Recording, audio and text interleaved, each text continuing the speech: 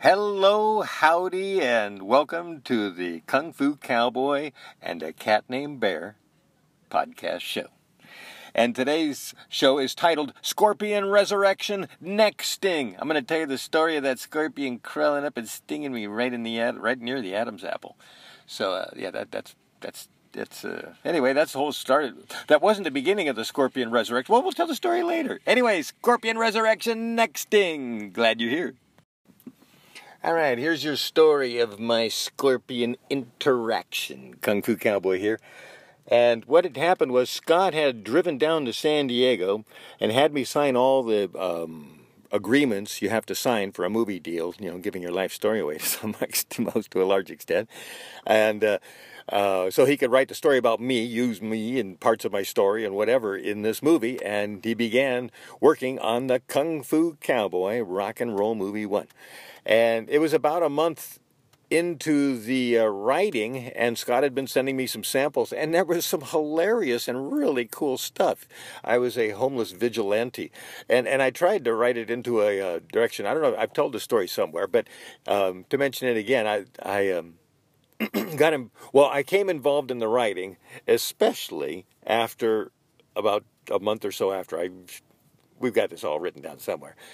I got stung by a scorpion in the neck. Yeah, I'm in San Diego. He's in Los Angeles writing the screenplay. So I'm working for a, what was his name? Brad Paisley, Western country artist. And I was working for him at what was then called I believe it was the Cricket Amphitheater. It changes names depending on who subsidizes it. But that amphitheater, it's right near the Mexican border. It's really kind of nice. It's really small, but kind of small. It's actually perfect in a way. If it gets any bigger than that, the sound goes crappy because you're going to get echo and stuff, and you're too far from the artist. It's I think, about the right size you'd ever want to make it without making it too big. And so it's a nice amphitheater down there. And I worked it a whole bunch of times, and as a stagehand, as a bunch of bands down there. But anyway, Neil Diamond worked for him. So anyway, I'm working this Brad Paisley, and in this particular case, I was working sound because I was running the cables down the troughs. I was doing the speakers. You have to hang these speakers up, and that's a little process of hooking them all together in kind of a sequence and a chain and hanging them up there safely with safety chains and everything. You can't have them falling, and they've got to be secure. Those things weigh a lot, and so we're rigging together a lot of stuff. So we rigged together all that stuff and all the cords and everything, and then we got to take those cords and run them down a trough and run them all the way up, halfway, almost 3/4 of the way up the hill, half the way up the hill, to where the sound booth is in the middle of the stadium. And, the seating, of course, is everywhere else. But somebody's got to run the sound, and they got to be able to see it, and they're mixing the lights and everything from there. So it's a really cool place to be. So I was setting up the sound booth. In fact, I set up the overhead tents and stuff while I was there, but I pull in the troughs. And anyway, at one point while I was pulling the troughs, I'm usually wearing gloves. In my case, I always wear leather gloves, and I'm wearing gloves, and so a scorpion must have been down there in the trough, a little tan one, which are evidently the most poisonous of them all, which, of course, is just luck. Of course, I don't believe in luck, but I'm being funny. Anyway, this little tan scorpion must have crawled onto my glove. Of course, I didn't feel it, and I always wore long sleeve shirts, and so it probably crawled up my sleeve, crawled up to my neck, and once it got to my neck and I'm moving around, I probably startled it or scared it, and the thing just it stung me right in the neck under the Adam's apple.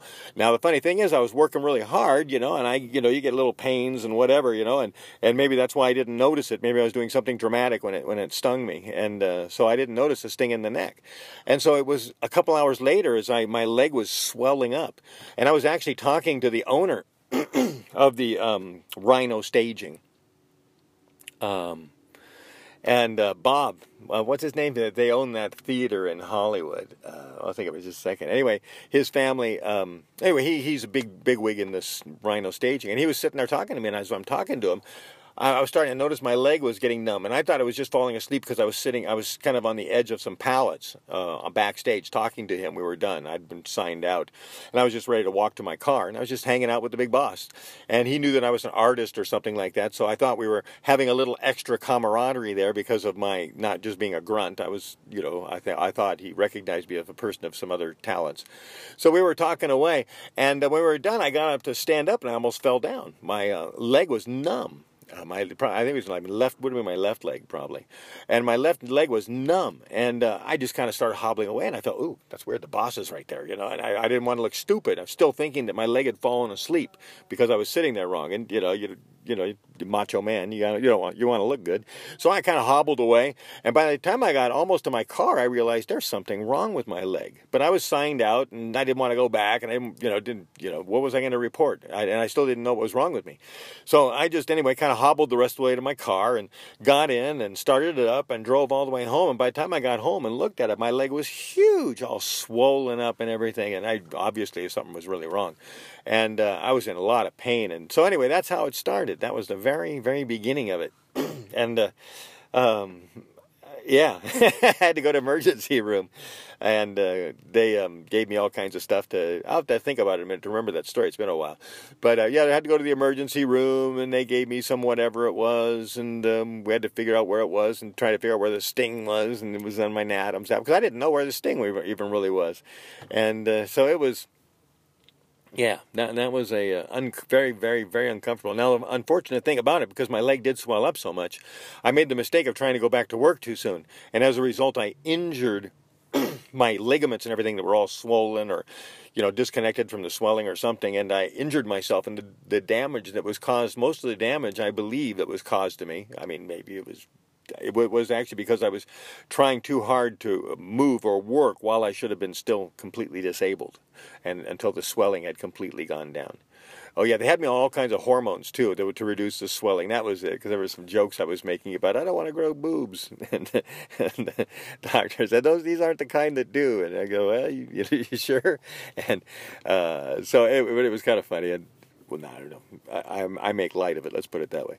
Okay, so anyway, there's the beginning of the story of Scorpion Resurrection. The next sting with that tan. Oh, by the way, the actual way that I had seen, the way I actually was able to really deduce it, or I would have really been in trouble, was after it had actually stung me, and I didn't realize it had stung me, one of my teammates, Topher, he went by Christopher, I guess his name, but he went by Topher, he came up with a pair of pliers and plucked it off the back of my neck. He saw it on the back of my, or actually I felt him, it was somewhere near the back of my neck, and he grabbed it with some pliers, and then he held it in front of my face really proudly, and the thing was just writhing around trying to sting at the air. This little tentacle goes, look what I did. Actually, if we look at my journals closer, I can give you the exact quote of, look what I found, or look what I caught, or whatever. And I go, what? And then he took it away. Neither of us realized I'd already been stung by it. So anyway, there's the story of the beginning, the very origins of the Scorpion Resurrection aspect of the movie. This is your album update for the Scorpion Resurrection album. It is still incomplete. I'm looking forward to getting a little more progress on it, but it's nice just warming it up and playing around to it. And in fact, on this podcast show, I'm going to perform along to one of the album tracks. So that'll be a first. I'll try to play it in the background and play along with it. So it'll kind of fill it out as much as I think you should enjoy and being impressed by my solo playing. Yeah, but hopefully it will sound even better with me or the band, American Zen, playing behind me. The book, Super Soul 13, is really pertinent because it tells the story of the first Kung Fu Cowboy movie, which is actually the fifth one, but being made and produced. And I just wanted to elaborate one little point on that, and that is, what is a super soul? A super soul is something that everyone has. So everyone has a regular soul, and then they have a super soul. So the regular soul is the one you are maybe hopefully willing to or possibly believing that you do have. Then the super soul is like your black box. That's the one that goes directly back to God. That's not even yours. It's kind of like a hitchhiker, or just kind of a duplicate, like maybe it's and half of it is yours, half of it's his or something. So there's kind of the other half is the part that goes to God. So if we can, whatever you want to conceive of God as even maybe an AI or something. But anyway, God gets this information, and then, now I don't go any farther with it in terms of judgment and what happens to you and the pearly gates and heaven and hell or anything like that. I really don't. But I do believe that even in this scenario, it's possible that God is then knowing what happened, and God is learning and being actually developed and growing and becoming the conglomeration of all these souls that are joining it. And that is also, I don't think pronounce that in this book, but as I over the years, I've come to realize that we have polluted God, because I don't think that man makes, if God was good and we're coming back and joining in with him, I don't think we're making him better. I don't think that adding human qualities is actually improving God. Obviously he knows everything, but he knows everything bad and everything that I don't want to know. There's lots of things that I feel better not knowing more about or spending time thinking about. So God has been polluted by man, but I don't really pronounce that in the book. So I'm sorry. Maybe I'm sorry I went there, but maybe I'm not. You can read Super Soul 13 so you can see what I'm talking about, and you'll understand why I said that. By the time you hear this, I'm hoping that we've got a paperback version of Super Soul 13. I'm wishing I had one in my hands right now. But it's a fun story, and I think that it details an interesting story that happened in terms of our financing on the movie. The movie Kung Fu Cowboy, Rock and Roll Movie 1. And what had happened was I'd signed in some crew people. A lot of people heard about it, wanted to be a part of it, and kind of like trying to get a jump on it before I started making it, so they've got the job. I didn't have the money yet, and I still don't have the money, so I still can't hire them. But there's a bunch of people who've kind of come in, chipped in, and offered some support, and whammo, they kind of cemented their position a little bit. They could have cemented it a little more with a little more effort over the years, but, I've still got to give them credit for being there a few years ago. So anyway, the point is that when we were making the movie, I also got a referral from one of these people who was helping us to a financier. And I, went into Beverly Hills and met the financier, and it was very interesting, and I could get into all the details of it. And he was trying to get me the end result. Well, let's see, how much of this story am I going to tell?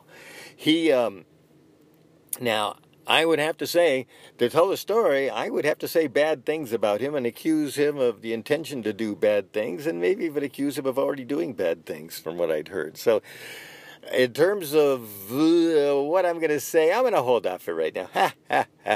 We'll let the book get in trouble. So yeah, go get the book, and that way I won't get in trouble. At least not on the podcast.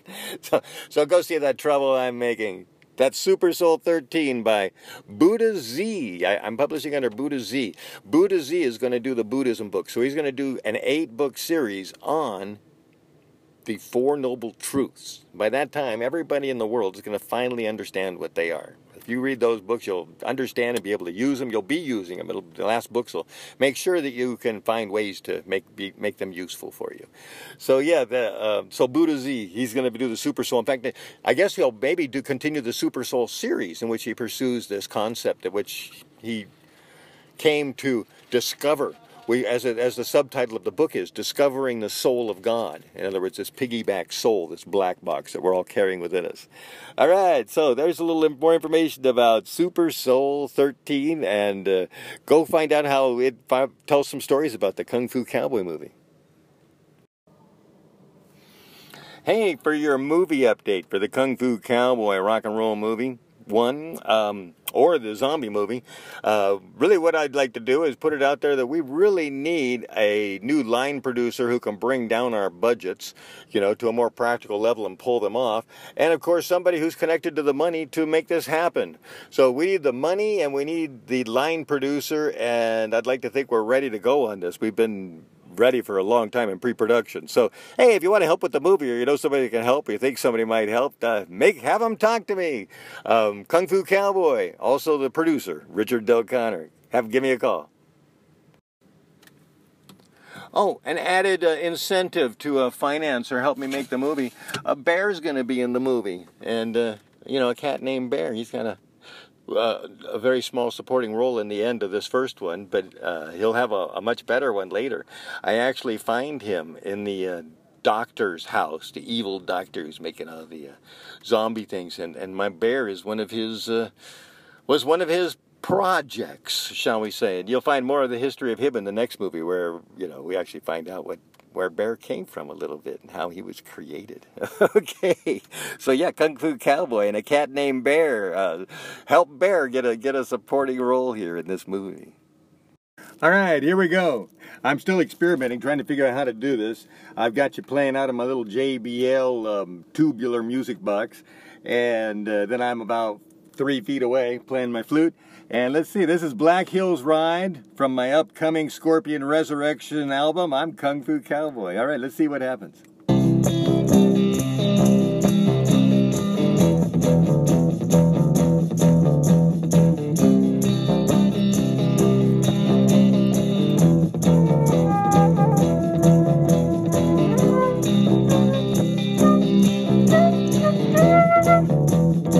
I'm over here. Here we go.